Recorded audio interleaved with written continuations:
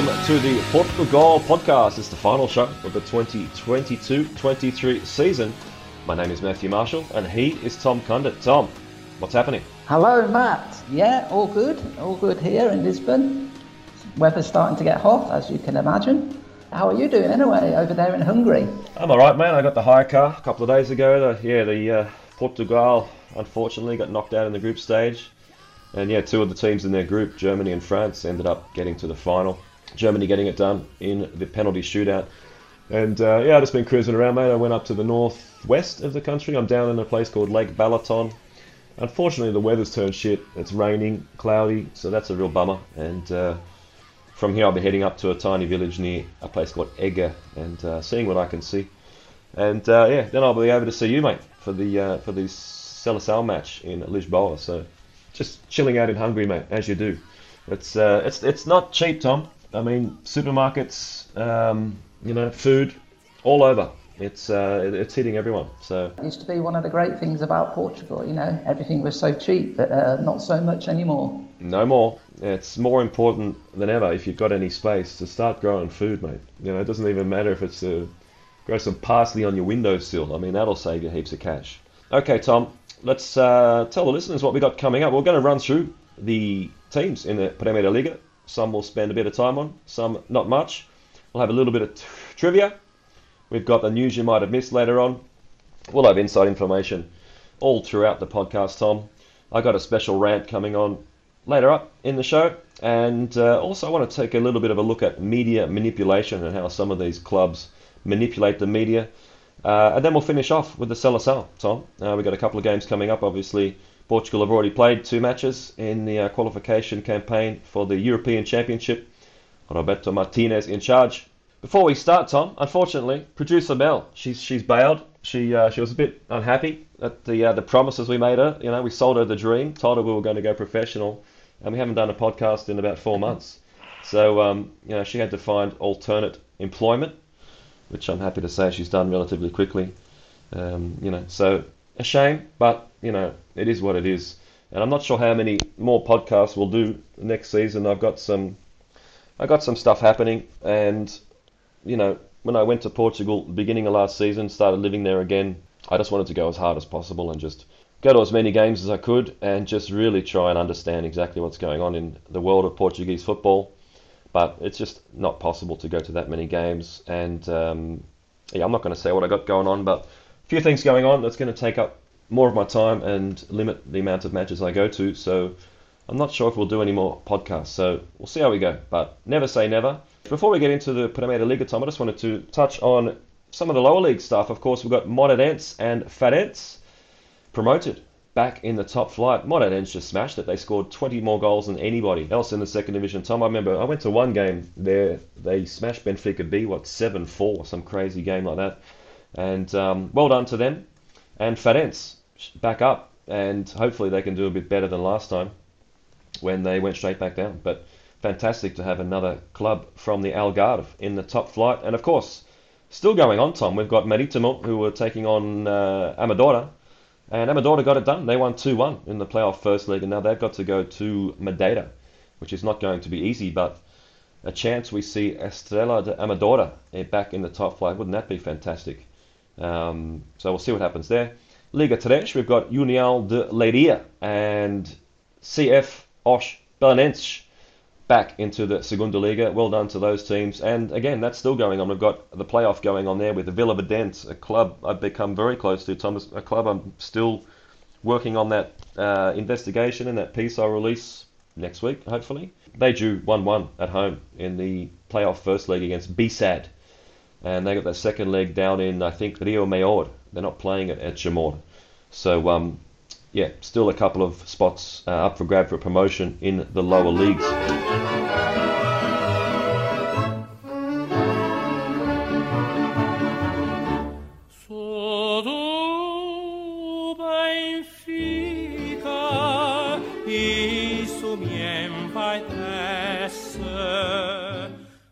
Okay, Tom, champions. Benfica, they started off sensationally. They won about 50 games in a row, of course. Roger Schmidt coming in, doing a fantastic job. Fantastic work in the transfer market. Enzo Fernandez, Alexander Barr, David Neres also. We saw Antonio Silva come into the side. Guys like Florentino. Ausnes also another signing who was hugely important. And you can't give Roger Schmidt enough credit. They were the best team this year. Deserved champions. We saw him get a whole lot of action out of guys like João Mario. Gonçalo Ramos scored 19 goals in the Primeira Liga. Otamendi, hugely important. Rafa doing his thing. Guys like João Neves coming from nowhere, playing a pretty important role late on as alongside Chiquinho after Fernandez was sold to Chelsea. Tom, deserved champions. I don't think there's any doubt about that. Benfica. Yeah, absolutely. Yeah, they played some really nice football this season, like you said, especially the first half of the season. They were just sensational. Even a Champions League, and as we know, Benfica really, to be honest, struggled quite a lot to make any impact in the Champions League in recent years. But they were excellent this year. Remember their group, they had PSG and Juventus. Okay, Juventus aren't quite the team they used to be, but still pretty impressive, finishing top of that group. And they didn't actually lose any game in the Champions League until that quarter-final against Inter Milan, which a bit, unfortunately, their only real dip in form in the season kind of coincided with that tie.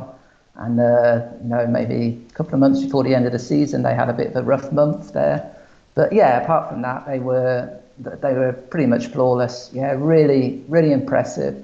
Really impressive the way that Schmidt just came in and just hit the ground running right from the off. Different system, using that 4-2-3-1 system right throughout the season, barely changing his team, did he, Matt? He actually got some criticism for that rough patch they went through. A lot of people put it down to the fact that he never really rotated all season. It was pretty much the same starting 11, or I suppose you could say 13, 14 players used throughout pretty much the whole season. But yeah, no doubt about it. They were the best side, played some really good football. It's going to be interesting next season because there's quite a lot of change. Otamendi, I think it's looking pretty certain that he's going to leave. You just mentioned what an important player he was. Rivaldo, of course, without doubt the best left back in Portugal, one of the best players in Portugal.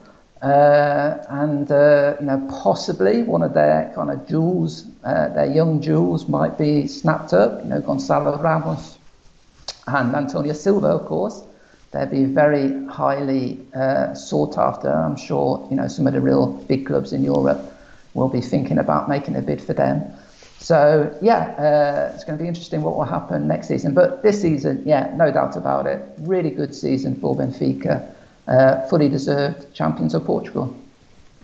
Yeah, I think the criticism was justified. I mentioned it at the time that predictability is a huge part of football. You knew exactly what they were going to do, not only formation-wise but personnel-wise. They obviously had that bad spell of form there in April, beginning of April, where they lost 2-1 against Porto, then they lost 2-0 against Milan. We were there, Tom, and then they lost 1-0 in Chaves. So they managed to bounce back, recover from that, and they didn't have a really difficult run in. I guess that home match against Braga, they dominated that game, got the draw against Sporting Club de Portugal with those 2 late goals, and then Santa Clara was a no-brainer. You look back and really that Taça de Portugal match, I remember that one in Braga. That was that penalty decision on Gage, and a bit unlucky there, I guess, for them, but overall, good season. And yeah, I didn't mention Grimaldo, but just so consistent. He hardly missed a game. He's going to Bayer Leverkusen. A bit strange, maybe. I guess Xabi Alonso might have a lot to do with that. But they're going to lose a couple of players, and they're not going to be short of cash, though. What did they pick up? 80 million on Fernandez in about 6 months. So yeah, they're not going to be short of cash. Roger Schmidt, excellent. They're an attractive club for a lot of players. He's going to, a lot of players are going to want to play under him after what they've seen him do with some of the careers of some of these players, young and old. Tremendous job. Congratulations. Let's see how they go in the transfer market.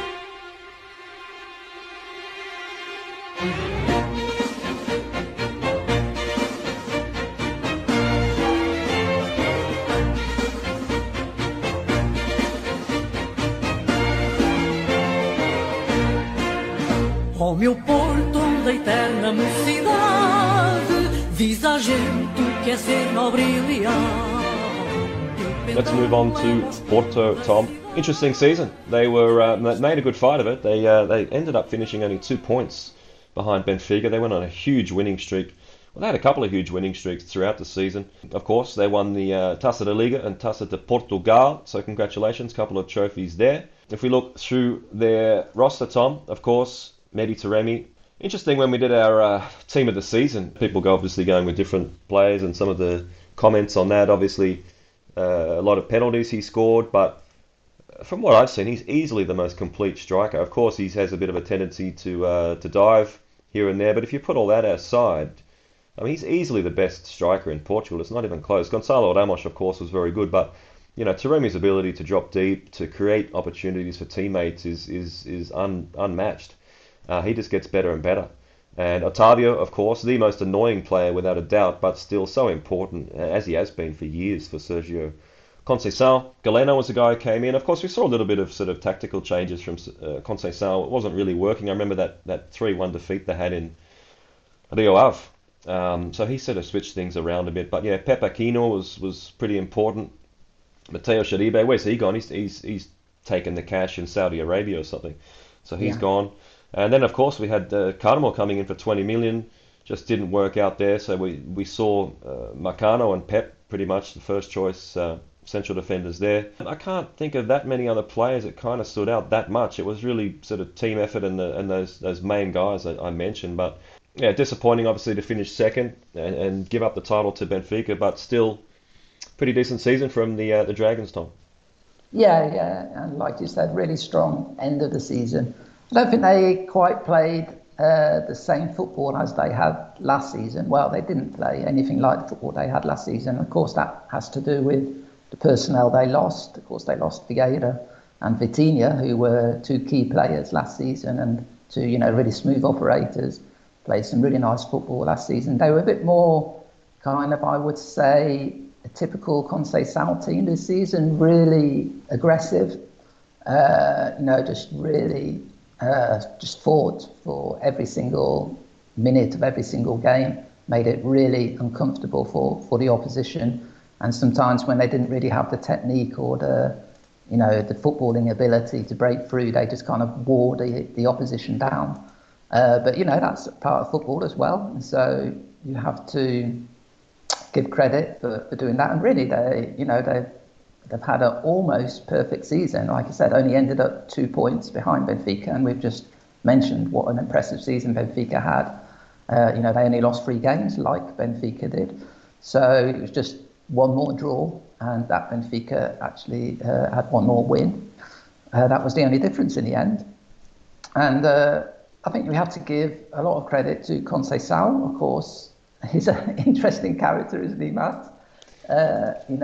Such a kind of firebrand, absolutely wears his heart on his sleeve, goes off the handle almost week by week. Very kind of aggressive, very hot-blooded manager. But you look at his record, and I think some people have said, and I agree with it, he's almost been a miracle worker these last few years, because we have to remember Porto haven't had the chance to spend anything like the money that Benfica have.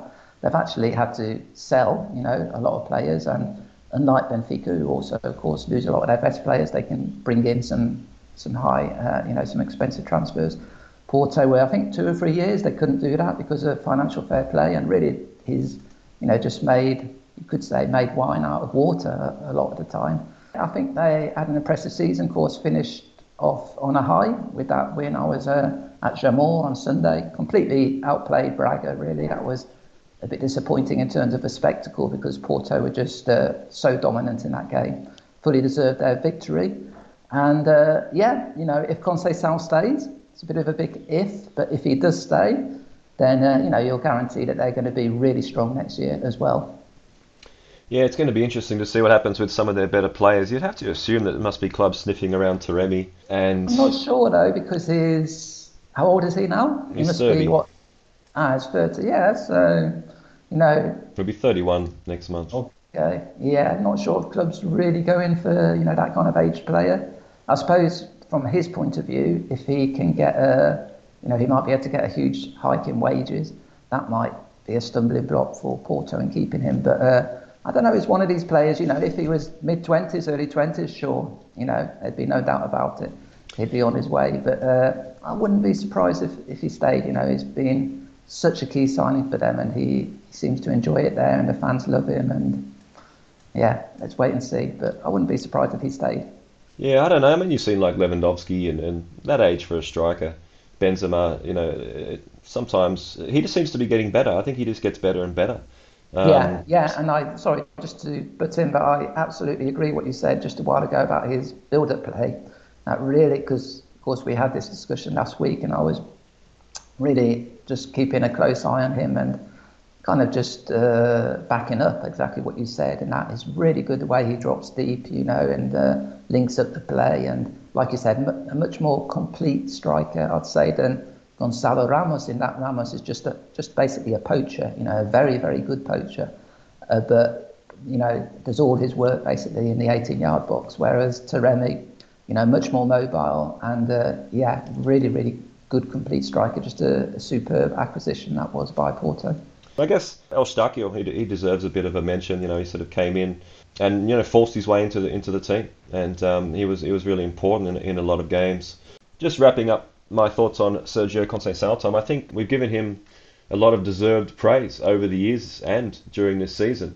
But like we mentioned with Roger Schmidt and some of the deficiencies we saw there with the predictability, I think Sergio Conceição has to take a little bit of the blame for their exit in the Champions League. I remember being there in Milan, and Otavio was just going off his head. He got a ridiculous yellow card in the first half, and it was just, I mentioned at half time in that game that he was not going to see the end of the game. It was either going to be sent off or Sergio Conceição would have to take him off. He didn't take him off. He got sent off. They conceded the goal, and then of course he was suspended for the second leg. So it's obviously hard to mention these things online and Twitter or even in match reports, because a lot of the supporters just can't accept any criticism for their players or managers. But I really think that decision with Otavio in the Champions League just was huge. So I just think it's good and bad, and we have to call that as we see it, and balance some of the praise with some criticism. But yeah, it's going to be a really important off-season, I think, for Porto, of course. Let's see what happens with the Dragons.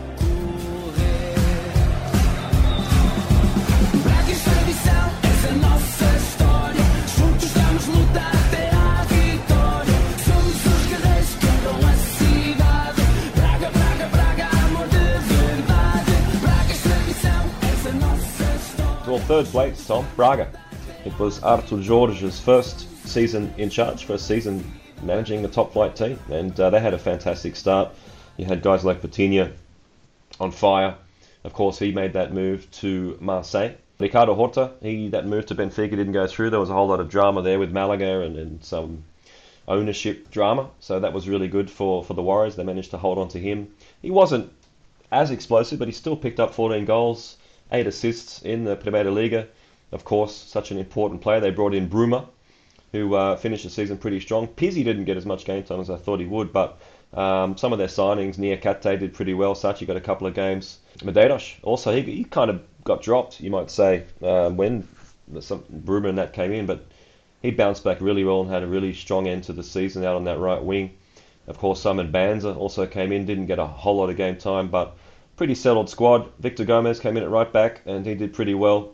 Finishing third for Braga is about as good as it gets, Tom, and they were kind of sniffing around, weren't they? Waiting for Benfica to slip up, but they couldn't quite get it done. You mentioned they got outplayed in the Taça de Portugal final. That game at Benfica outplayed. They got smashed 5-0 twice, was it, against Sporting Clube de Portugal? Yeah. So yeah, they've still got a little bit of work to do, haven't they, when it comes to those head-to-head matches against the other top clubs. But third position is sensational for Braga, Tom.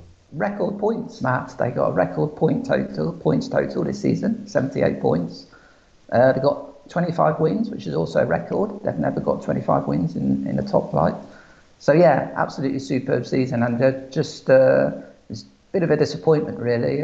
I suppose Porto just never let them play on Sunday.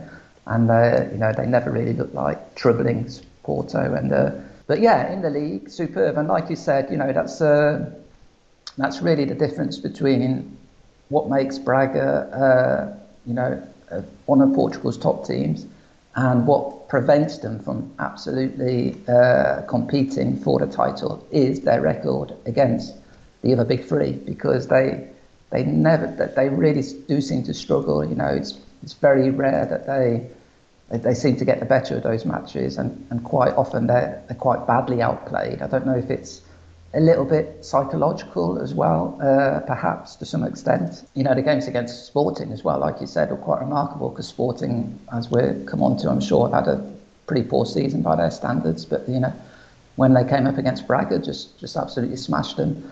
And Braga, of course, unable to really get much joy out of Porto and Benfica. Of course, they did beat Benfica in the home game, so that was the one exception in the league, where they actually managed to get, very positive results. But yeah, overall, you just got to be impressed with Braga, haven't you? Again, without making huge investments in terms of transfer fees, they've just been so competitive, so kind of constant in their growth over the last decade and a half. And I suppose we have to give tremendous credit to Antonio Salvador, their president, because they've had no end of coaches. He's not afraid of swapping around their coaches, but under his guidance, their growth has just been constant, non-stop. In terms of the players, I think you mentioned them all. I think my one shout out would be to Al Musrati, superb midfielder. Just so classy on the ball and so calm, always in the right place in the right time. Strong midfielder, but real classy passer as well. Quite surprised he's not linked more often with a move to either a bigger club abroad or one of Portugal's other big three. I wouldn't be surprised if that happened this season. You mentioned Uribe left Porto, very important player for them. Perhaps Musrati would be a good replacement for him. Let's wait and see. But yeah, excellent season by Braga, and long may it continue. It's much more interesting if you've got 4 really strong teams in a league rather than 3. So let's hope it continues. Yeah, Musrati was a guy I just I guess forgot to mention, but it wouldn't be that much of a surprise to see him go to Porto. Of course, he wouldn't have to move house. We've seen clubs in Portugal prefer players that know the league, and it wouldn't be that much of a shock. I guess Abel Ruiz, another guy, did quite well up front, although a lot of people may be expecting a bit more from him. But they got some nice young players coming through. Rodrigo Gomes didn't get a whole lot of game time. He was a little bit of a bright spark there. Second leg against Fiorentina, that was a bit of a bummer. I remember going to both those games in the Conference League that had a lot of bad luck in that first leg when they lost 4-0, and pretty much the tie was all over. And of course, they gave up so many cheap goals in the Europa League group stage to really throw away the continuation in that competition. So I think you got to give Artur Jorge a whole lot of credit. It's not easy. First season in charge of a top flight team, and he had to manage Europa League, all the cups, and he would have learned a whole lot. I think you're going to see a lot more from him. You mentioned Salvador, and this club are really well managed. They do a whole lot of good things off the pitch. I'd be pretty confident that they will make some pretty good moves in the summer. They really never get outplayed at home. It's really just away from home. So as you say, a bit of a sort of mental hurdle maybe just on the road against those bigger teams. And just to wrap up Braga, Tom, I think this sort of went under the radar, but at the beginning of October they announced that the Qatar Sports Investment became the second largest shareholder. They bought just under 22% of the club, which gives them that same amount of voting rights. So, it's we talk about that, Middle Eastern money going into the Premier League. And but a lot of these sort of stories they don't get a whole lot of coverage. But interesting there that Qatari sports investment taking about just over 20% of Braga, and interesting to see if that increases in the coming years.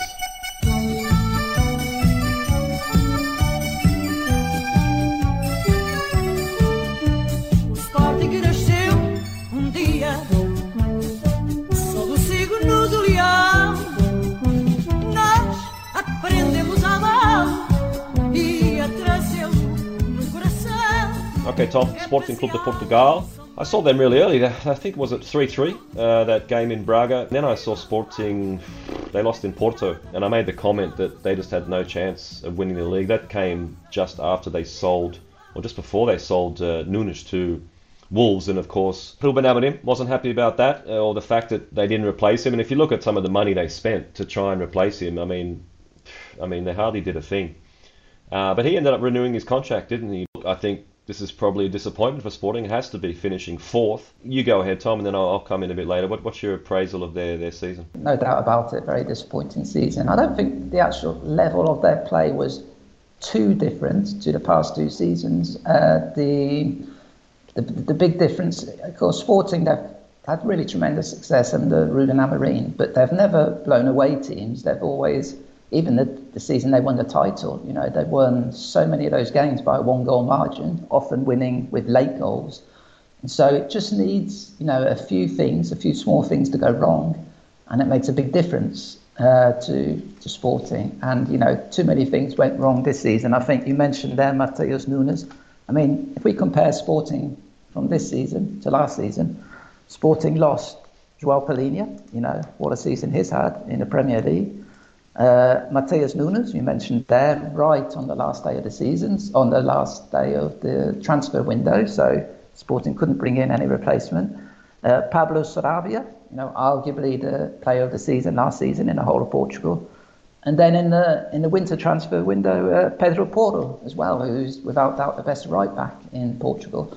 So, you know, you can't really lose 4 players of that quality, of that calibre, and not adequately replace them and expect, you know, not to have a drop-off. And that's exactly what happened. Towards the end of the season, you know, Sporting's results picked up. I think, you know, I really do think that it was a question of Amorim, you know, working with the players he got, and it was almost starting from scratch at the start of the season, and it was only towards the end of the season when they were really kind of up to speed again.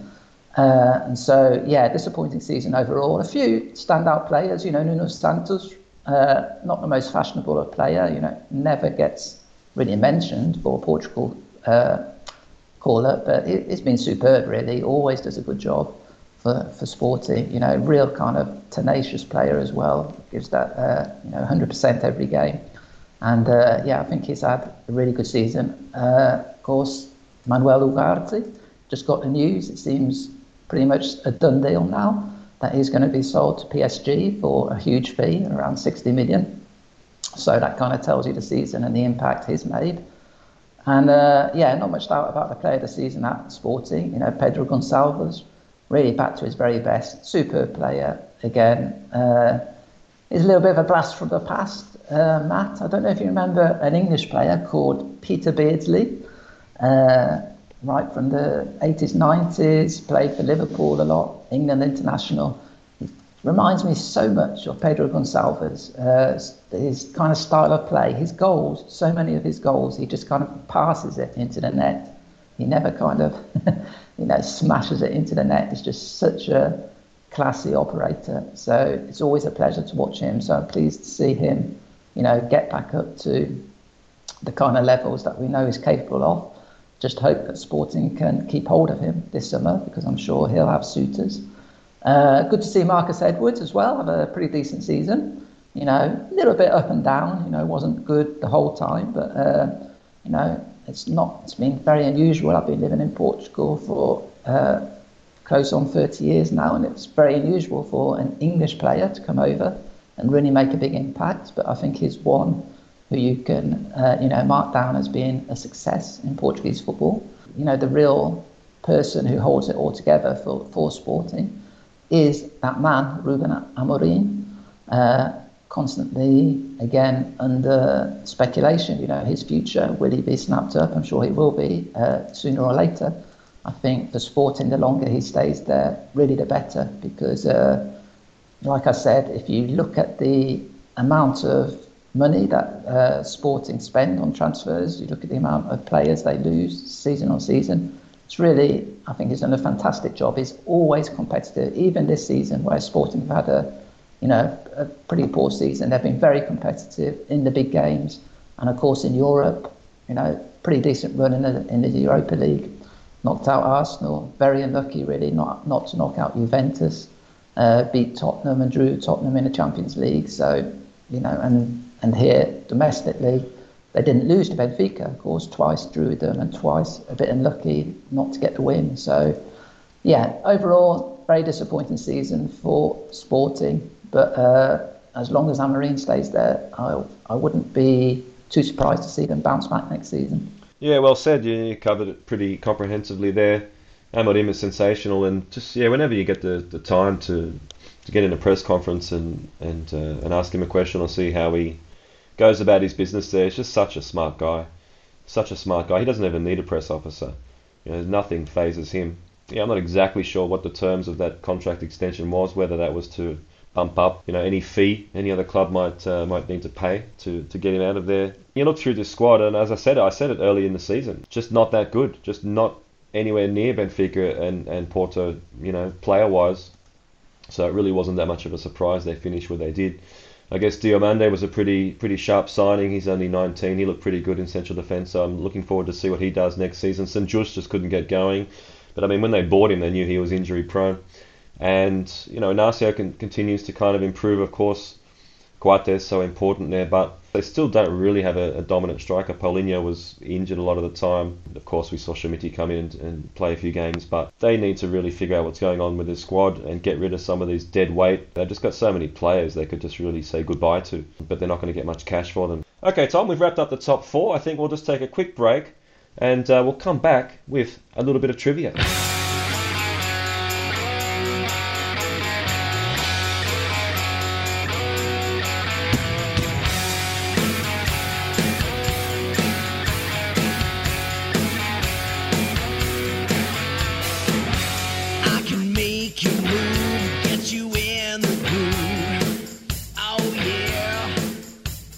Okay, Tom, let's have a little bit of trivia to lighten the mood here. We'll play a little game called Who Am I? Let's see how long it takes you to get this one. My name is Nuno Ricardo de Oliveira Ribeiro. I was born in November 1977. I started my career I started my career at Benfica, and I would also go on to play for Porto and Sporting Clube de Portugal.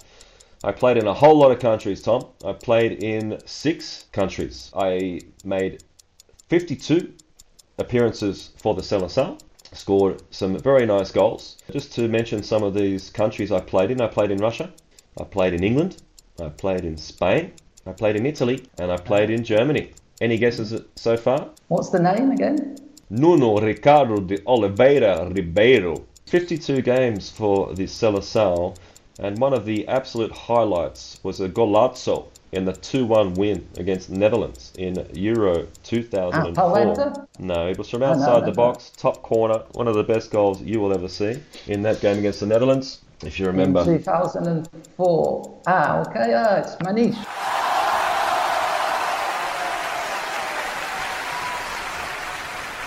Manish.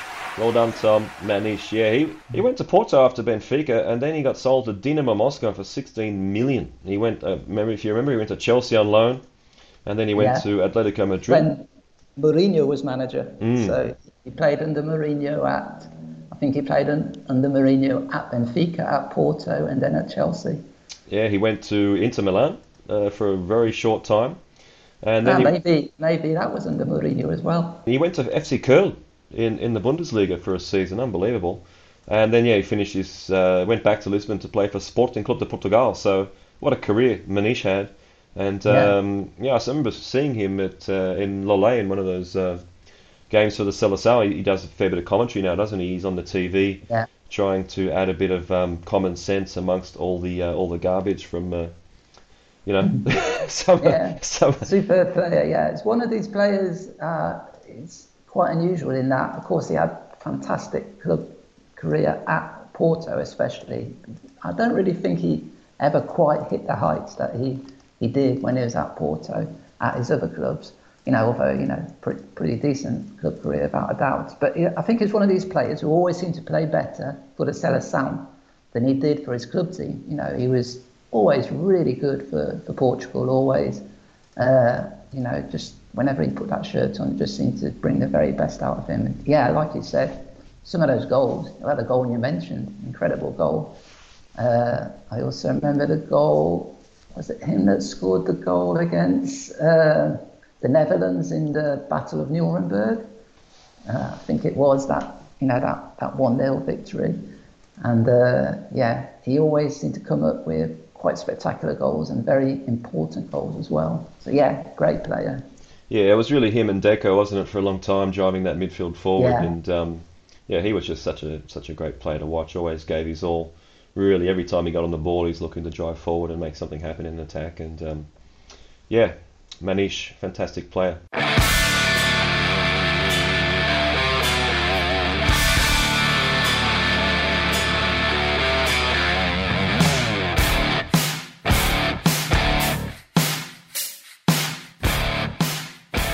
Okay, Tom, let's get back to the Primeira Liga. Fifth was Arouca. Incredible. I mean, they were bad last season.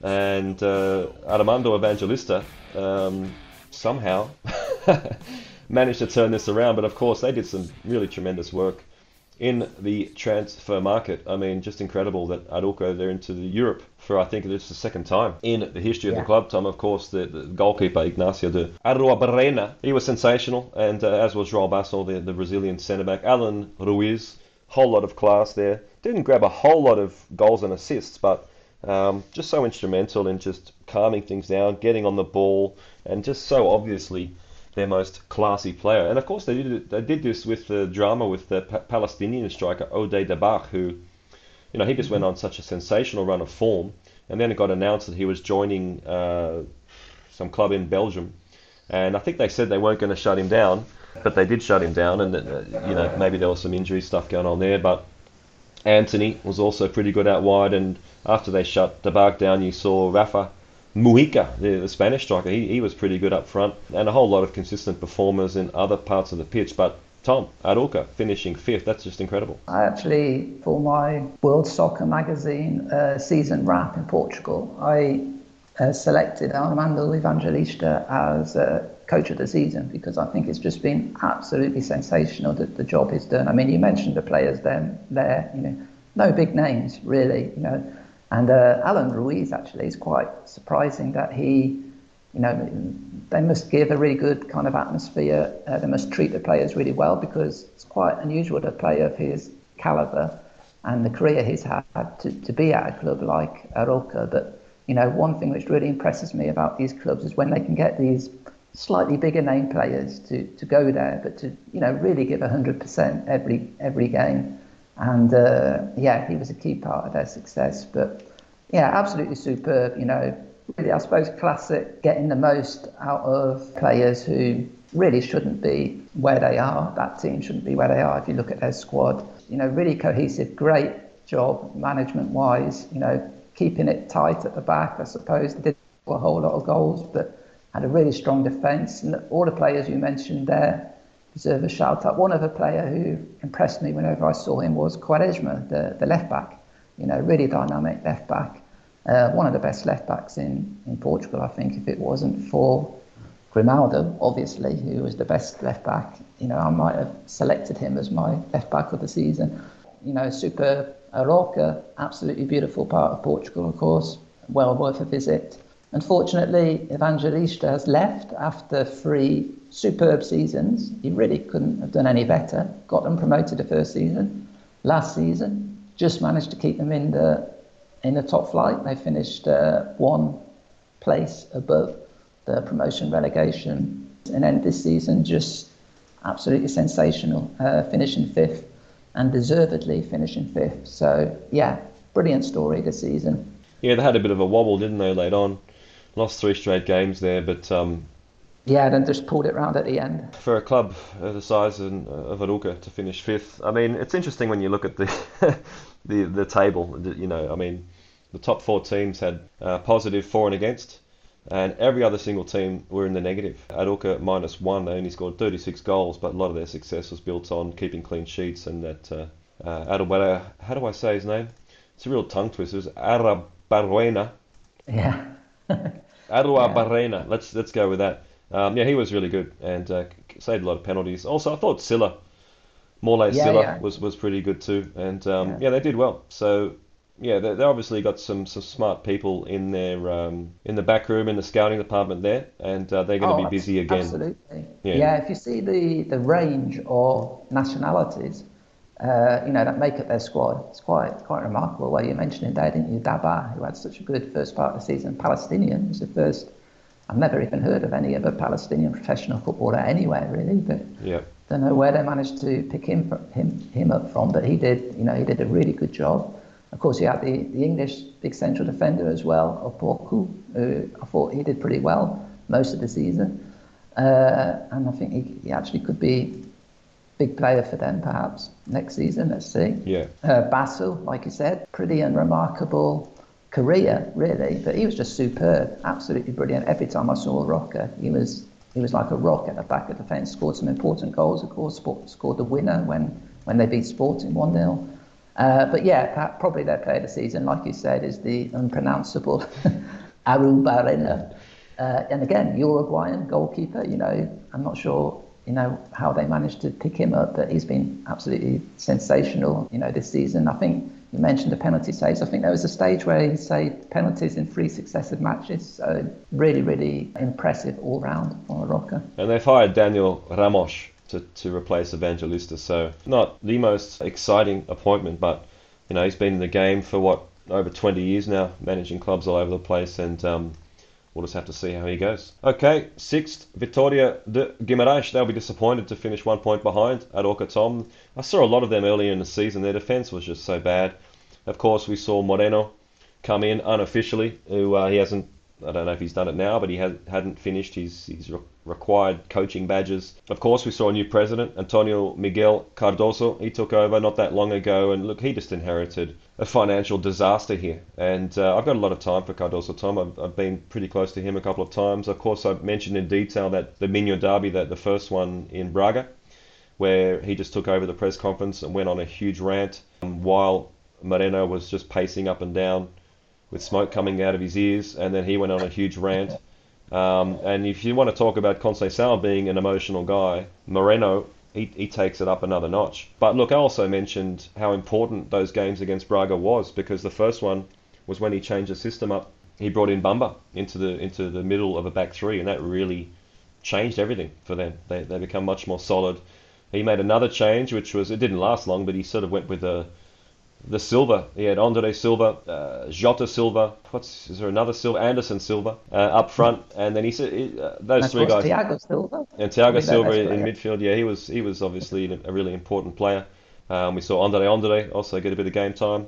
I guess the emergence of Andre Amaro in central defence. He's got a ticket to the under 21 Euros, so really good to see him coming through. And I heard through the grapevine that Bamba was close to being sold at some point, but it didn't go through. Of course, we saw Andre Almeida get sold to Valencia early on, part of that financial disaster they had. But I guess overall, finishing 6th is not too bad, and this is just all about consolidation off the pitch. Before we go into their squad, Tom, I've got a few connections up there, and I was talking to some guys just before they had this vote where it got approved pretty convincingly, where they sold 46% of the SAD, Tom, for 5.5 million to the V Sports Fund, which is the one owned by Nassef Savidic, who's the Egyptian multi-millionaire. He's estimated to be worth 7.3 billion euros, Tom. He's the owner of Aston Villa. That came with I think $2 million donation to improve some of their infrastructure and a potential credit of 20 million euros. So that got passed without too much drama, but I know there's a bit of skepticism, as it would be. I mean, 5.5 million for half the club.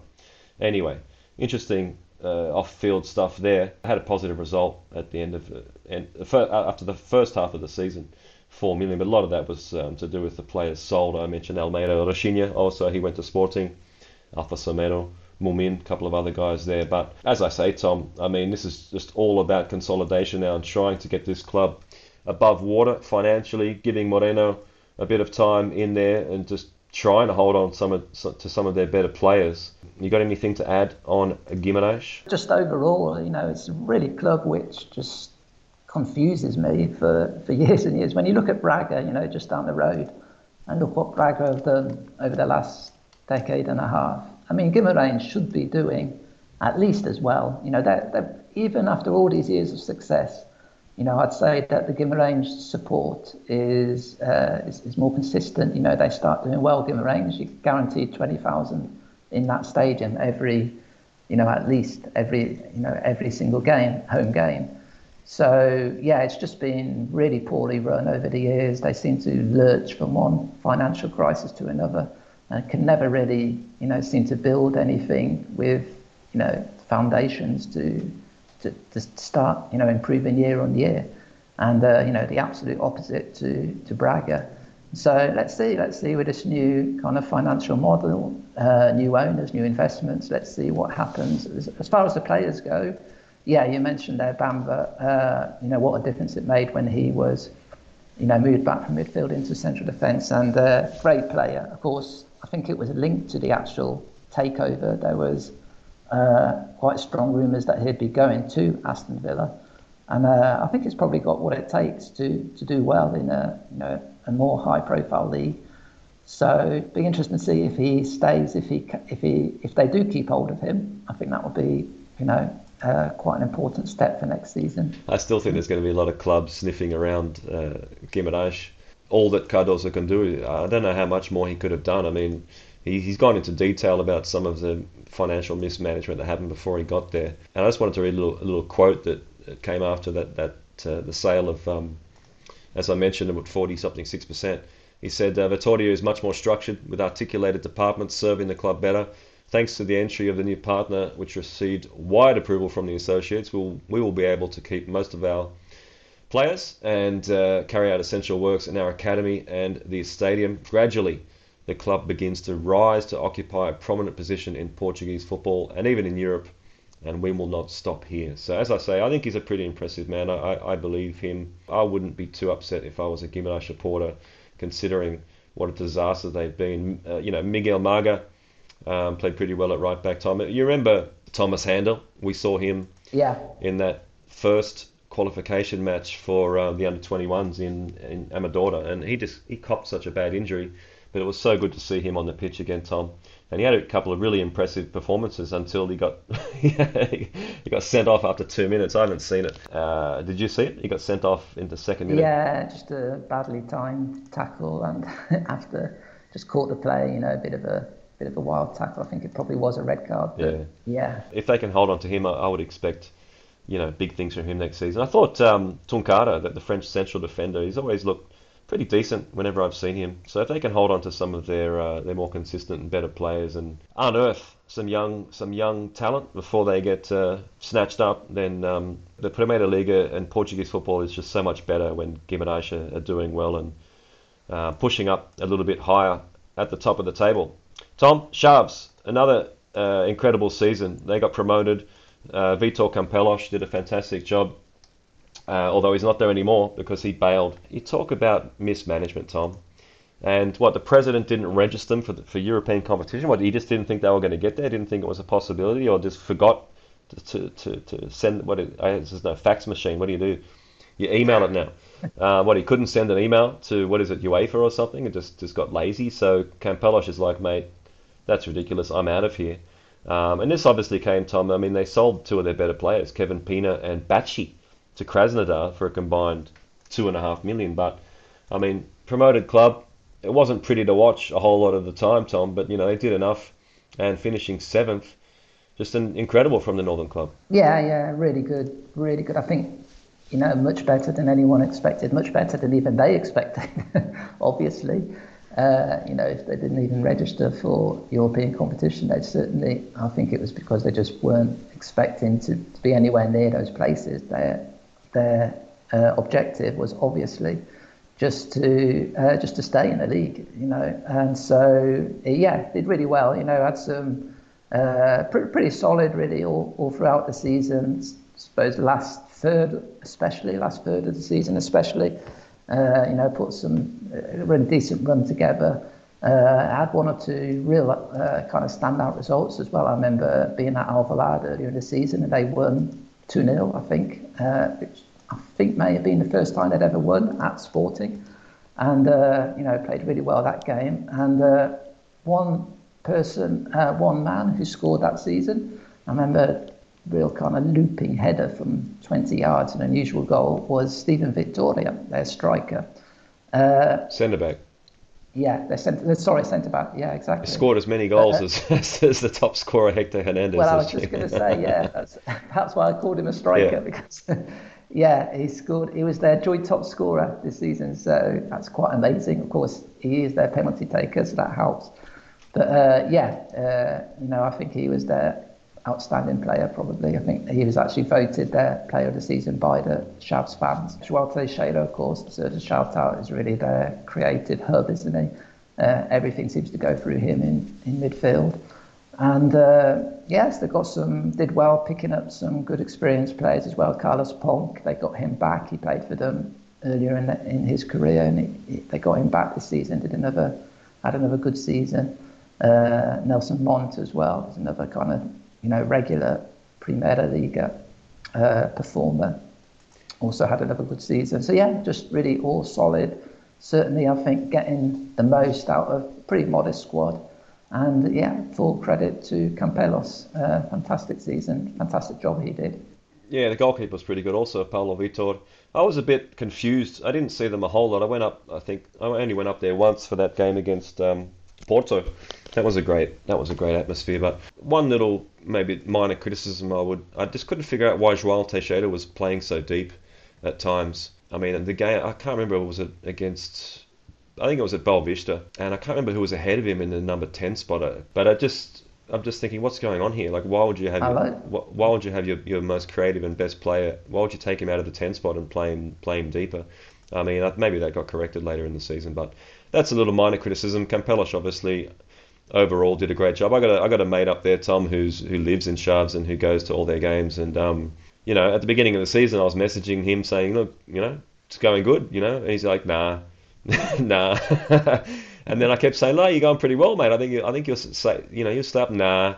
There's that mixture of Portuguese pessimism, not wanting to get too high too early. But yeah, I mean, overall they did really well. You mentioned all their better players, and it's not going to be easy now, though. I don't think now that Campelos is gone. I tried to set up an interview with Stephen Vitoria. It didn't happen. That would have been interesting. He's 36, but yeah, what a great career he's had, and good luck to Chaves. It's great to see them hanging around, and it's a great part of Portugal. We mentioned Arouca. We both went down there recently to the Paços de Paiva and some of the other really fantastic things around there, and Chaves, fantastic part of Portugal. All right, Tom, Famalicão. Well, they were bad. I mean, they were bad early in the season. Rui Pedro Silva was sacked, replaced by João Pedro Sousa. That was his second spell in charge. Took him a little while to kind of get things going, but they ended up climbing the table, getting out of any relegation drama. Had a pretty poor end of the season, but finishing 8th wasn't too bad. Of course, Ivo Rodrigues is been one of their better players for quite a long time. Even Heima, I've heard his name pronounced a whole bunch of times. I mean, his class was just so obvious before he got that long injury, but when he came back, he's really a joy to watch. And I mean, I'm surprised he's still there. It was just so obvious that he had a lot of talent. I can't think of that many. Panetta, of course, he's sort of been pretty good out wide. I think Riccielli is a really important player for them. Yusuf kind of looked okay here and there, but overall, pretty much a team performance. I guess Santiago Colombato, did pretty well sort of holding things together in the midfield. But overall, I think they can't be too unhappy considering the way the season started to finish 8th. It's interesting, the coach, João Pedro Sousa, at the end, just heard an interview with him about a week ago or so, and he was quite critical of himself, saying, with these players, I really should have done better. We should have ended up higher at the league, which is, I quite like that kind of attitude, very demanding of himself, and also, because you could just stand back and say, yeah, okay, that's not a bad season, finishing 8th. I mean, not many clubs above them who they would really expect to be finishing above. I suppose maybe just Chaves and Arouca, but yeah, I think they had some good performances. I think I actually think they improved quite a lot after Christmas, and I remember the games, for instance, the cup games against Porto, 2 fantastic games. They were semi-final of the Taça de Portugal, home and away. A bit unlucky, I think. They could quite easily have got through that, and got to the final. But absolutely incredible goal by Otavio to win the game for Porto in the second leg right at the end in extra time. But really competitive. The first player you mentioned there, Ivo Rodriguez, of course, Ivan Haim gets all the kind of plaudits, and you can tell he's just such a classy player. But I was really impressed with Rodriguez this season. And you've mentioned it a few times, haven't you, Matt? Sometimes these players appear for the Portuguese kind of under 17s, 18s, 19s, under 21s, and we think they're going to have a great future. And for one reason or another, it doesn't really pan out that way, their career. And quite often they end up at these kind of mid-level Portuguese clubs. For instance, thinking like Guga at Rio Ave, I think we talked about quite a lot at our last podcast. And Ivo Rodriguez is another player I put into that category. He's really fantastic. I mean, that game against Porto, the second leg, especially in Porto, he was man of the match for my money. Just super, really just kind of dictating matters in midfield. Really quick thinker as well, quite a really intelligent footballer, very skillful as well, and quite aggressive.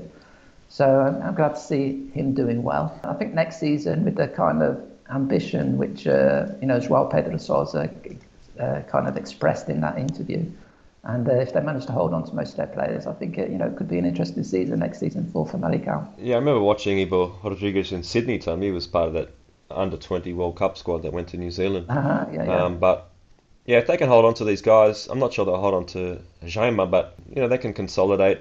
I think I'll give a shout out to Jean de Cadiz. I quite like his attitude. I mean, some of these guys sort of came into the squad in the second half of the season, but and even Otavio, the young centre back, I think they just gave him a new contract, Tom. I would be expecting him to kind of get into the team next season. So yeah, he was really good again in that cup game as well. The cup games, he was very good. So we'll see what happens with Famalicão, but a little bit of stability there after really what was just a bad start to the season. All right, Tom, Boavista, of course, Petit in charge there. They were really inconsistent, doing most of their best work at home. We saw Youssoufa and G have an incredible start to the season, then he got injured. But he came back with a bang, 13 goals in just over 2,000 minutes. So he was incredible. We've seen Pedro Malheiro, the right back, the youngster, really doing well. Makuto and Perez really the heart of that midfield.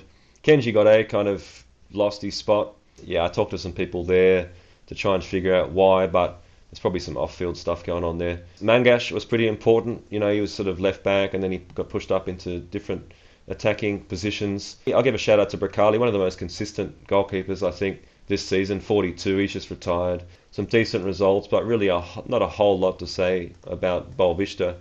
And finishing 9th mid-table, that's pretty much just where they're at. You could really argue that they're underachieving a little bit. Of course, they are still kind of suffering the repercussions of their forced relegation a few years ago, and went all the way down to the third tier.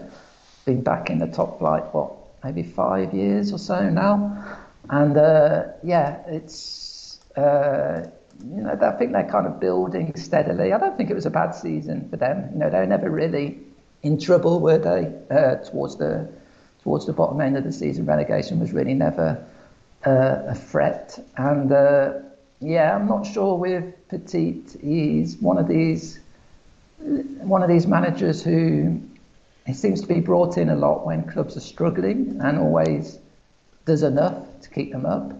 But I'm not sure to take them to the next level. Of course, it's an absolute hero there as one of the players, one of the key players behind their championship triumph way back in 2000. Perhaps they're in a little bit of a state of limbo, but Boavista, if they can just steadily build, keep that. I think that's another. We were talking earlier about the need for Vitoria Guimarães really to get their act together. For the more good, strong teams there are in Portugal, the better. And I think Boavista, they've got the infrastructure, they've got the history, they've got the fan base to definitely get into that conversation as well. Yeah, I don't think Petit's ever going to be top-level manager. I went to the Bessa quite a lot. I mean, it's just such a bizarre stadium because when Benfica or obviously Porto, Sporting, even Braga, I mean, the atmosphere is really good. When it's any other team, it's really can be a very quiet, especially in the journalist area, because you're sitting right above where, I guess most of the VIPs and all those people are, but you can't see them because of how steep the stand is. And so you've got one empty stand to the left. There's not really that many ultras on the right side, and then on the other side, it's obviously the top tier is empty. So it's a bit of a bizarre stadium to go to from that perspective. I'll just give a quick shout out to, this is a good tongue twister here. I'm not even going to try and pronounce his first name, Tom, but it's Onye Mechi, the Nigerian who's been playing at left back. I like his game. I enjoy watching him play. I think he was on loan from Feirense, and I'm interested to see what happens to him. All right, another promoted team that survived, Casa. They had just such a tremendous start, really bringing that solid defence into the top flight. They never got to play at home because their stadium has been under renovation or something. Of course, they played that game in Leiria, playing all their other games in Jamor. But overall, Felipe Martins really impressed, did a good job there. I mentioned Vasco Fernanda. He kind of lost his spot. Lelo, left back, really good. Of course, we talked a whole lot about Xavier Godwin. Well, they had a few different players up front, didn't they? Had Rafael Martins. Of course, they fell away, but overall, another successful season and another promoted club we're going to see next season, Tom.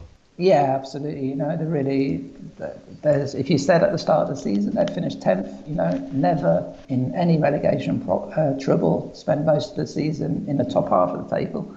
There's no doubt at all they would have settled for that. So yeah, another club like Arouca, I'd say, very good scouting network. Picked up some really good players from quite a wide range of kind of countries or clubs. Godwin, without a doubt, their star man. Great job by Felipe Martins. Yeah, I was a bit disappointed in Romario Baró. I had better expectations from him, but maybe he'll get it going next season. He's still coming back from injuries. Maybe Benny, the midfield. I think they bought him from Torrefens, I think.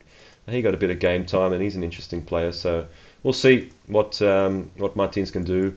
And yeah, I can't wait to see their stadium, Tom. I mean, disappointing, as I say, but I really like to see them in their stadium with their fans there and see if that makes a difference next season. All right, Vizela. Of course, we saw Álvaro Pacheco sacked, and they brought in Tulipa, and he's gone. And there were some rumours that Paco Ayestaran, the old Tondela manager, I mean, I'm not gonna say anything about that, but it didn't happen, and they brought in Pablo Villa, a 36-year-old Spanish manager who will manage them next season. But I mentioned a couple of times, Tom, that sacking Álvaro Pacheco was pointless. It didn't do anything, and Tulipa. I'm not saying Tulipa's bad, but if no one had have told you that Pacheco was sacked and Tulipa was managing the club, and you just watching the games, I don't think you would have known. I don't think you would have guessed that they had a new manager. Pretty much the same team, pretty much the same tactics. They had a shocking end to the season. Really inconsistent. Of course, it's just the key guys there. Samu in midfield. Didn't see a whole lot from Kiko Bondozo. Up front, you saw Osmaic. He's an interesting player. He scored 8 goals. But overall, I mean, I don't have much to say. I guess central defence was pretty consistent. Anderson and Bruno Wilson. Julião came in at right back. He was okay. And, they did most of their better work at home. I remember seeing them give Benfica a really good game. They were a bit unlucky there. Even Porto had some problems there. Overall, I guess, staying in the top flight is pretty good for Vizela, considering that decision to change manager. I saw Pacheco actually in Vila Verdense, Tom. He was just hanging around the VIPs there. Wearing his black cap. Yeah, for sure. So yeah, I'm not sure where he's going to end up, but yeah, that was an interesting decision. I don't think it was a good one, but yeah, they're still in the top flight, and I guess for Vizela, still a recent addition to the Primeira Liga, that's good for them. Yeah, nothing to add there, Matt. I think you covered it all. Okay, Rio Ave, we've got Luis Ferreira there, and they had a really good game. I mentioned that 3-1 win against Porto early in the season, but I mean, he doesn't have a whole lot of players to work with here. And of course, we just can't forget that Yakubu, really their main man up front, he had a really good start. He scored 7 goals, 3 assists in 16 appearances. But a bit of inside information here, Tom.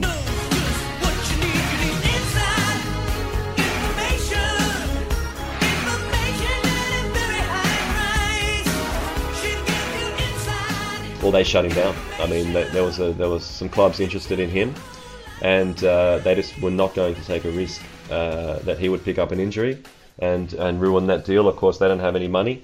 And so I think you have to really put that into the conversation. But, overall, again, just consolidating their position. Promoted club again. Costinha, pretty consistent at right back.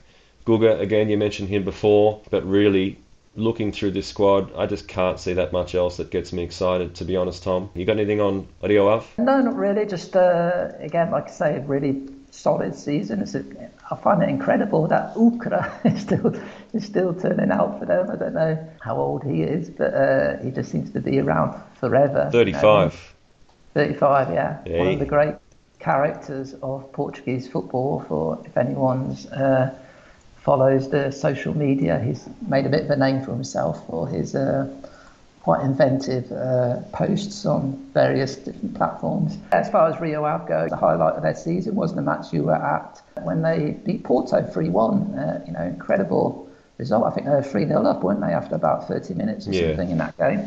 I think you have to give Ferreira credit, for just kind of solidifying. Of course, Rio Ave are a club who were in the top flight for years and years and years. It was quite a surprise when they got relegated. And so I think this season was always just going to be a season of consolidation.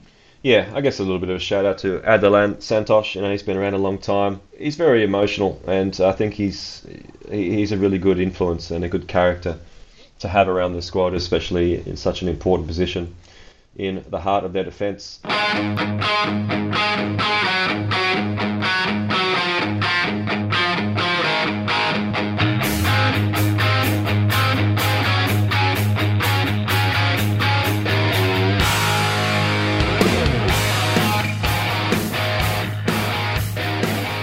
Well, Gil Vicente, Tom, if you remember, they were in Europe.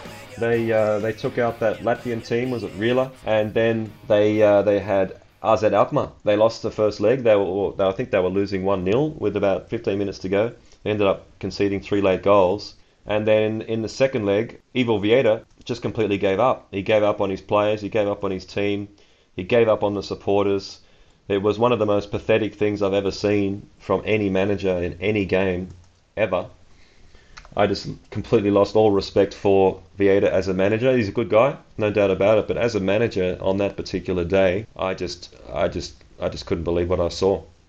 I mean, to not even try, why wouldn't you at least try? Get your best team out there, maybe score an early goal, put some pressure on them. No, he didn't even bother. He didn't even bother trying. He just told everybody that he didn't believe in his players, and he just gave up, threw in the towel, and I'm not going to say any more about it. So then they sacked him, and they brought in Daniel Souza, who was the assistant manager for Andre Villas-Boas for a long time at Shanghai and Marseille.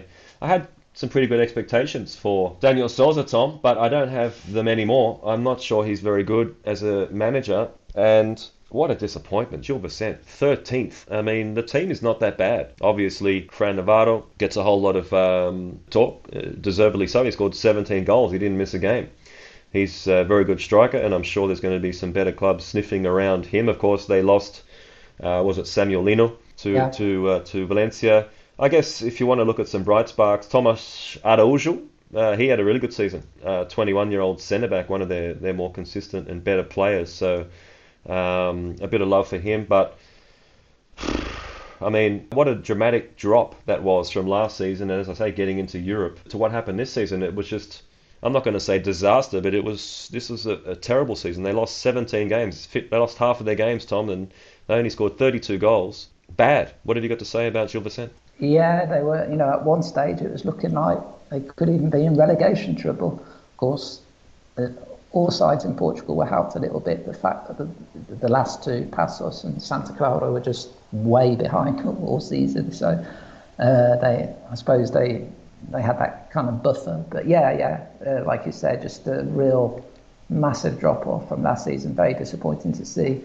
And, Lino, obviously, a huge miss. Can't remember now, the name escapes me, the midfielder, the creative midfielder as well. He left as well. That was a big loss. But, really, like you said, if you look at their squad, player for player, you'd have to say stronger than Arouca's, probably stronger than Chaves, probably on a par, or stronger than Famalicão or Boavista, certainly than Casa, Vizela. So really all of these teams, they should be looking to at least match and probably finish above. In terms of personnel, I'll just give a shout out to the goalkeeper, Andrew. I thought he was absolutely superb.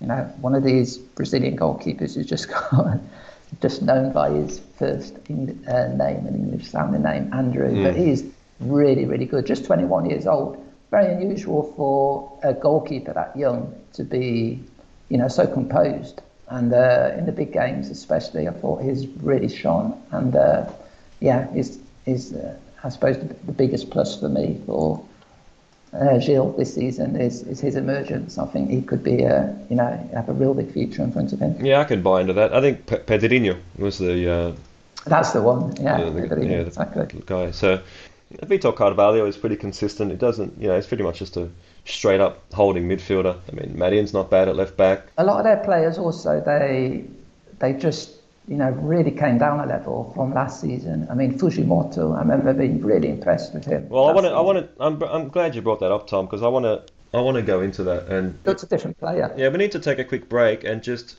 give all the Japanese listeners time to maybe just get away from the podcast.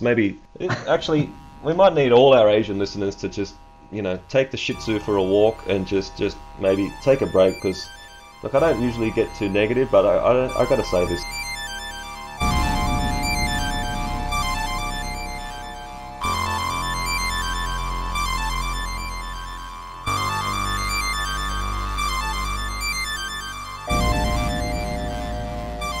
All right, Tom, I don't like to get into the negative and criticising players. I mean, obviously, I just had a quick go at Vieira, and I explained why. But Kanya Fujimoto, I think he has to be the most overrated player in the Primeira Liga, and it's not even close. And this was a huge part of why Gil Vicente was so bad this season, is because they just keep persisting with him. I mean, he's an attacking midfielder. He plays in the number 10 spot, right? He's played just under 2,700 minutes, played almost every game, 0 goals and 3 assists. And I just mentioned that Fran Navarro scored 17 goals, right? So, I mean, what are they seeing? What was Vieira seeing?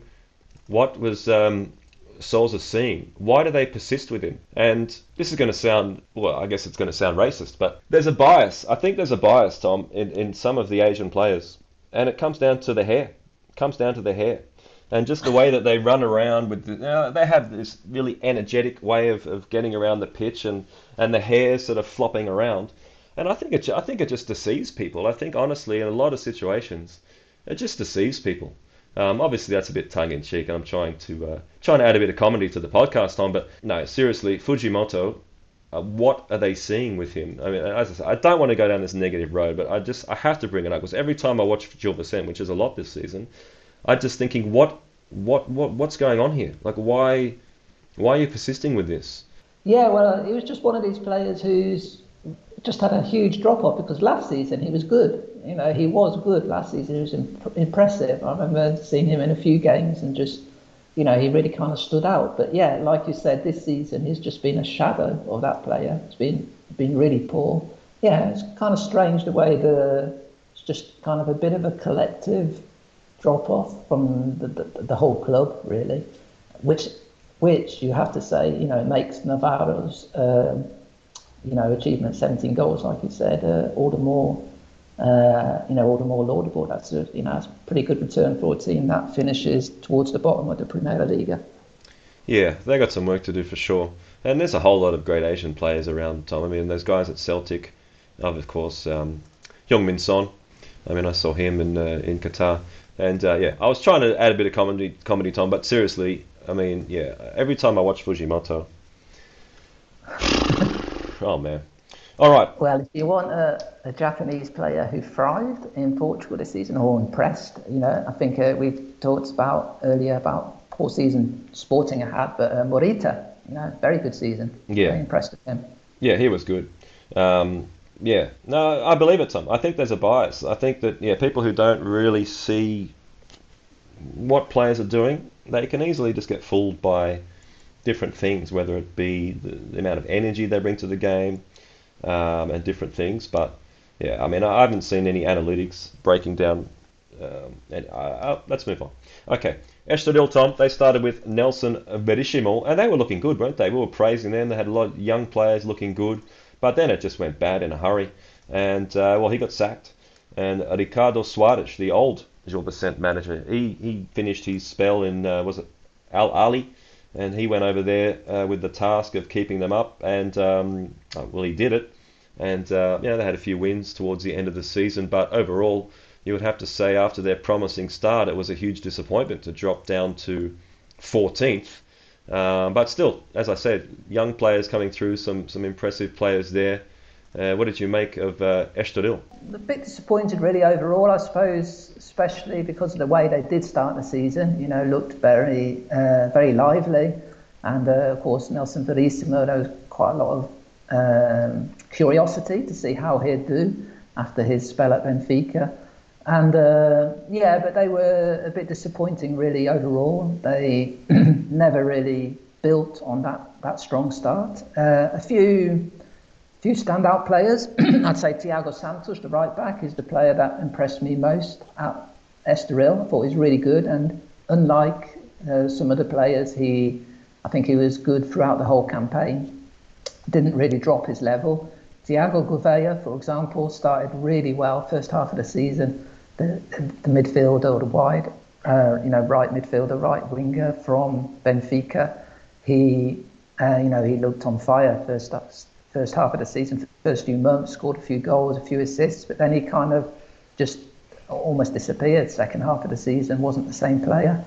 You could almost say that's almost what happened to Estoril. They, again, were at one stage, they went through a horrendous spell and they just losing game after game and looked like they could be in relegation trouble. They managed to pick it up a bit at the end. Maybe the appointment of Sousa, after a few games, he got them, more organised and playing better football, and they actually ended the season quite comfortably with a few wins. Won about 3 or 4 with their last 5 or 6 matches. So maybe they'll get over that.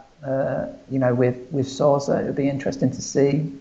How they do next season, but overall, I think they'll be slightly disappointed with how it went. And Suarez is gone, isn't he? It's hard. Has he left? I'm pretty sure he's gone. And I think they need to look for a new manager. I guess we need to mention they lost Arthur Gomes to Sporting. He was one of their best players, but still, that doesn't really excuse how badly they dropped off. But yeah, they're just going to forget about this season for sure, and start working on next season. Okay, Portimonense, another team that were pretty ugly. Paulo Sergio, he did enough, didn't he? But they were just bad to watch pretty much all season long. I don't know if you missed it. This should actually go into news you might have missed segment. But did you see this time? Did you see the footage where he went over to a what can you call him? A supporter on the touchline and just gave it to him, just verbaled him. Yeah. He said, next time you call me, I guess it would have been Caralho. I'll come and scratch your eyes out. Don't forget what I'm saying. So he got investigated and some disciplinary proceedings, and that. I don't mind that really in some ways. I mean, some of the shit I see, some of the abuse you see, managers and the press, where the presidents sit in different stadiums, especially I guess Rio Ave, Vizela, place like that. I mean, just incredible. But put all that aside, Tom, and this was just ugly. I didn't get to see Portimonense that often, and I can't think of really anything positive about this team. Wellington Jr., you got anything on Portimonense that we can be happy about? Paulo Sergio seems to have this kind of method. He's done it for the last 2 seasons at least now, which is that they actually started quite well. I think they were, after about first 5, 6, 7 games, I think they were perhaps 5th or something. They won a few of their early games. I remember seeing him on a chat show here talking about, they were talking about his early success and everything. And then they just fell away really badly. It got into a kind of spiral of losing game after game. And that's exactly what happened last season as well. So maybe that's, I don't know, it's strange that's the way it seems to be working out. But did just enough, again, like you said, to to stay, to stay in the division. I think again quite fortunate that the two bottom clubs were really so poor that those two automatic relegation spots were almost, kind of signed, sealed and delivered by Christmas or whatever. So, yeah, in terms of players, shout out to the goalkeeper, I suppose. He was quite good. Nakamura, again going against your earlier theory. Goalkeepers don't count, Tom. Okay. Yeah. He was okay. He was, he had some good games. I remember actually this game towards the end of the season when they got thrashed by Benfica. Was it 4-0 or 5-0 or 5-1 or whatever? He actually had a good game. That game probably prevented about 3 or 4 more Benfica goals. So yeah, but overall, yeah, pretty disappointing. Can't really, think about players who have, who have really stood out or seem to have. I suppose Pedrão, their big centre back. He always seems to put in a good shift. Yeah, he was okay. I think the only good thing about it is we still have another Algarve club in the Primeira Liga next season. That's it. Yeah, that'd be a little Algarve derby. Yeah. I think I'm going to be down there probably around the start of the season. So I've been to both those stadiums, Farense and Portimonense, but only for under 21 games. I haven't actually seen the clubs play there, so maybe I can correct that and also get to some of those lower division teams. We'll see what happens there. Maritimo, I mean, oh man, I saw them early in the season. Their defence was just so bad. Vasco Seabra, he was sacked in September. João Henriques came in. He lasted only 9 games. He's in Slovenia now, Tom, managing a club there. And he was replaced by the man in the suit, Jose Gomes. He got them out of the automatic relegation position. I mentioned before they lost 2-1 against Estrela de Amadora in the playoff first leg. So now they're going to have to go home and try and overturn that to stay in the top flight. But again, they had a huge turnover in players. I mean, Vidigal was okay here and there. Claudio Vinc, the right back, he's not bad. I mean, it's obvious that Bruno Jardas is just their most talented player. He's only 25. I mean, I thought he'd be a bit older than that. But, I mean, every time I saw them, I couldn't think, why wouldn't you just put him in the number 10 spot and just let him do his thing? Just give him freedom. Put a couple of strikers ahead of him. Get your wingers out there, and that's it. Just keep it simple. You know what I mean? It seemed like the managers that we mentioned, Seabra, on the leagues, just complicating things, and just couldn't get it together. That's sort of my assessment of Maritimo. I mean, their defence was just tragic. You got anything on the club from Madeira? A very disappointing season, like you said. He kind of fits into that category we were talking about earlier, weren't we? Guga and your Ivo Rodriguez, the Shadas. Yeah, I didn't actually realise he was that he's that young, 25. But yeah, obviously their most talented player, and he looked, he kind of just stood out because it was a team of, very workmanlike, not really a very functioning team. I suppose Felix Correa, he had some good moments, especially towards the end of the season. So he could be an important player in this second leg. So it's a bit of a shame seeing Maritimo. Of course, we're struggling so much. We're used to seeing them towards the top half of the table, and a few years back they were regular fighters for European competitions. So, and of course with Santa Clara going down from the Azores, it would be a shame if Maritimo also went down, because I think that would be the first time since I've been in Portugal, which, like I said, almost 30 years, that there'd be no island teams, no teams from the Azores or from Madeira in the top flight. When I went to Madeira, I went straight from there to Ponta Delgada to see Santa Clara. And yeah, we mentioned the Algarve clubs with Chaves, with Arouca. It's just tremendous to have clubs representing the different parts of Portugal and the islands. And it would be a real shame if we didn't have any of them. But I'm sure that it's going to be a great atmosphere for that second leg against Amadora. We'll have to wait and see what happens with Maritimo.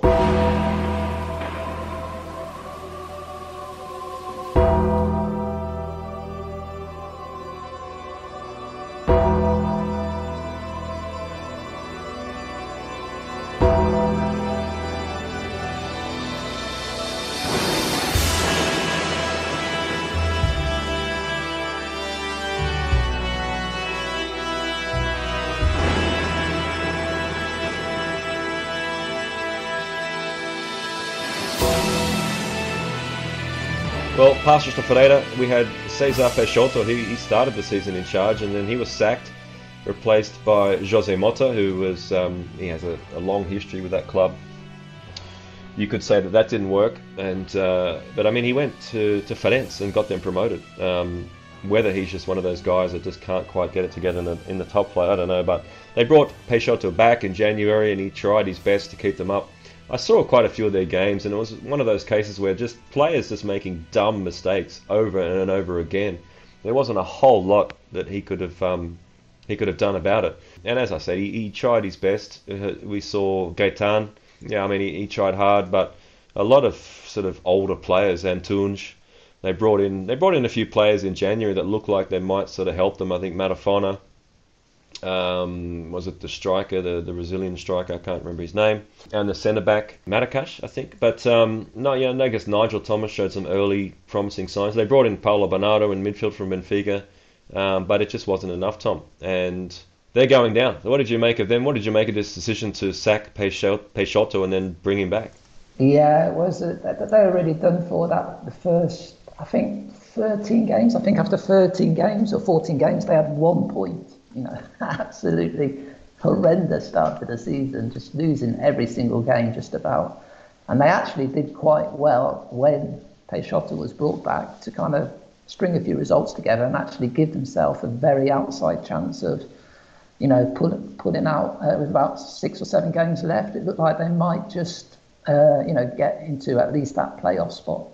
But yeah, just left themselves with too much work to do. And so, yeah, felt a bit sorry for Peixoto in the end, because I think it was quite a brave decision of his to go back there, after such a like I say, really horrendous start to the season. And he, the players obviously backed him because they, there was immediately, a pick-up in form. But yeah, that you just can't get 1 point in 13 games. That's just, there's no way you're really coming back from that. And as far as the players go, Gaetan a little bit like Alan Ruiz at Arouca. I'm always happy to see these players who, have had Gaetan especially, you can't really compare his career to Ruiz's, but, he was basically one of the best players in Portugal, one of the best players in Europe for 5 or 6 years in the glory years of Jorge Jesus at Benfica. Absolutely brilliant player. And, it's nice to see him rock up at Paços and put in a shift. He wasn't just kind of strolling around the pitch. He was really giving it his all and was usually their best player, I'd say, for probably the majority of their matches. And, you could tell, he's just got that touch of class. It really kind of stands out as well in a team like Paços de Ferreira. Overall, like I say, it was just that start, Matt. There's no way a team can have such a disastrous start and survive. Yeah, they tried hard, and you can't really fault the effort of the players. As I said, it was just so many individual mistakes, just over and over again. Yeah, it wasn't a Brazilian striker, it was Alexander de Guedes. I think I saw him in one of his first games, and I thought he was going to do all right, but I was wrong. Look, I think it's probably going to be a case of like a Moreirense, where they won't take them long to come straight back up. I mean, it's a big stadium there. Yeah, I'm not sure how they're going to go as far as the off-season. We'll wait and see. I don't think it'll be that long before they come back up. So another sort of reboot sort of season. So that brings us on to last spot, Santa Clara. And, I mean, what's interesting is when you look at all these teams down the bottom, Tom, some of them played about 35, 40 guys in the season. They just had this huge turnover. They just could not figure out what their best 11 was. And if you compare that to Roger Schmidt, who figured it out in about 2 games, it just shows you that, if managers, no matter where they are on the table, if they can just kind of figure out what their best team is, what the sort of formation you need to get the best out of them, then you're gonna have much more chance of having a successsul season. And then so it's the managers that just can't figure it out, that struggle, that just keep chopping and changing. And Santa Clara were no exception to that. Of course, another team that lost some really important players, Vila Nueva, the centre-back who went to Guimarães. Morita, you mentioned him, had a good season at Sporting. 3.5 million they sold him to Sporting for, Tom. Lincoln was another guy who went to Fenerbahce, and of course, Krizan was a guy who left at the end of the previous season. So yeah, they've lost a lot of important players. Brought in a whole lot of players. Mario Silva just couldn't get it going, and he was sacked in January. Jorge Simal, I mean, he lasted, 7 games? Couldn't get a win. And then Danildo, how do you pronounce his last name? Is it Accioli? It must be like Brazilian Accioli or something, I guess. But he became the third manager of the season, and he couldn't get him out of there. And I mentioned in my report, I think it was that game they lost in the Dragão, they got problems off the pitch. There was the public prosecutor's office carrying out searches all over Portugal, Azores, Madeira, and even the mainland, Tom, because of suspicion of illegitimate use of money, corruption, money laundering. So, when you have this sort of stuff going on off the pitch, I mean, I'm not sure, I haven't followed it up to see what's going on, but knowing Portugal will take years to go anywhere in the judicial system. But when you combine what's happened on the pitch with what it looks like is happening off the pitch, we've seen this happen to how many clubs, Tom? I mean, I've visited, I don't know how many of them, that used to be in the top flight, had a run in the top flight, and then very, very poor management. Usually when these things happen, it just spirals out of control, and then you end up seeing these clubs in the 3rd, 4th, even 5th division in the following years. What did you make of the Santa Clara this season? You mentioned there the caliber of players. They're good players that left. Lincoln always really impressed me, especially. So yeah, it was always going to be difficult losing your top players. But yeah, a really disappointing season. Just never got going. Just got worse and worse, didn't really? I think probably only the last 5 games or so is when he said they actually managed to settle on their team. Accioli or Ascioli, I'm also not sure how you pronounce it, actually finally managed to get some kind of semblance of momentum going, but it was too late by then. I think they won 3 matches in a row. Of course, they had that 5-3 amazing loss at Braga as well. But yeah, it was way too late. Can't really think of any of their players who really stood out or improved their reputation this season. So yeah, it's a bit of a shame. Like I said, from the Azores, team from the Azores, we were just talking about Paços de Ferreira, and it wouldn't really surprise you or me to see them come straight back up. Unfortunately, I can't really see the same thing happening at Santa Clara, really, for all the reasons you just mentioned. Yeah, I don't know what's going to happen. We'll just have to wait and see. I think the first time I saw them was, Famalicão. And I think they lost 1-0, and I thought Gabriel Silva would have a decent season. He ended up being one of their better players, but that doesn't really say much considering just how bad they were. They just, I mentioned already, huge turnover, had no idea what their best team was, and just all season long just dragging on and on. And it's sad to see. It's a great stadium, it's a great part of the world, great part of Portugal, and I wish them the best, but I'm worried about Santa Clara. Okay, Tom, we've done it.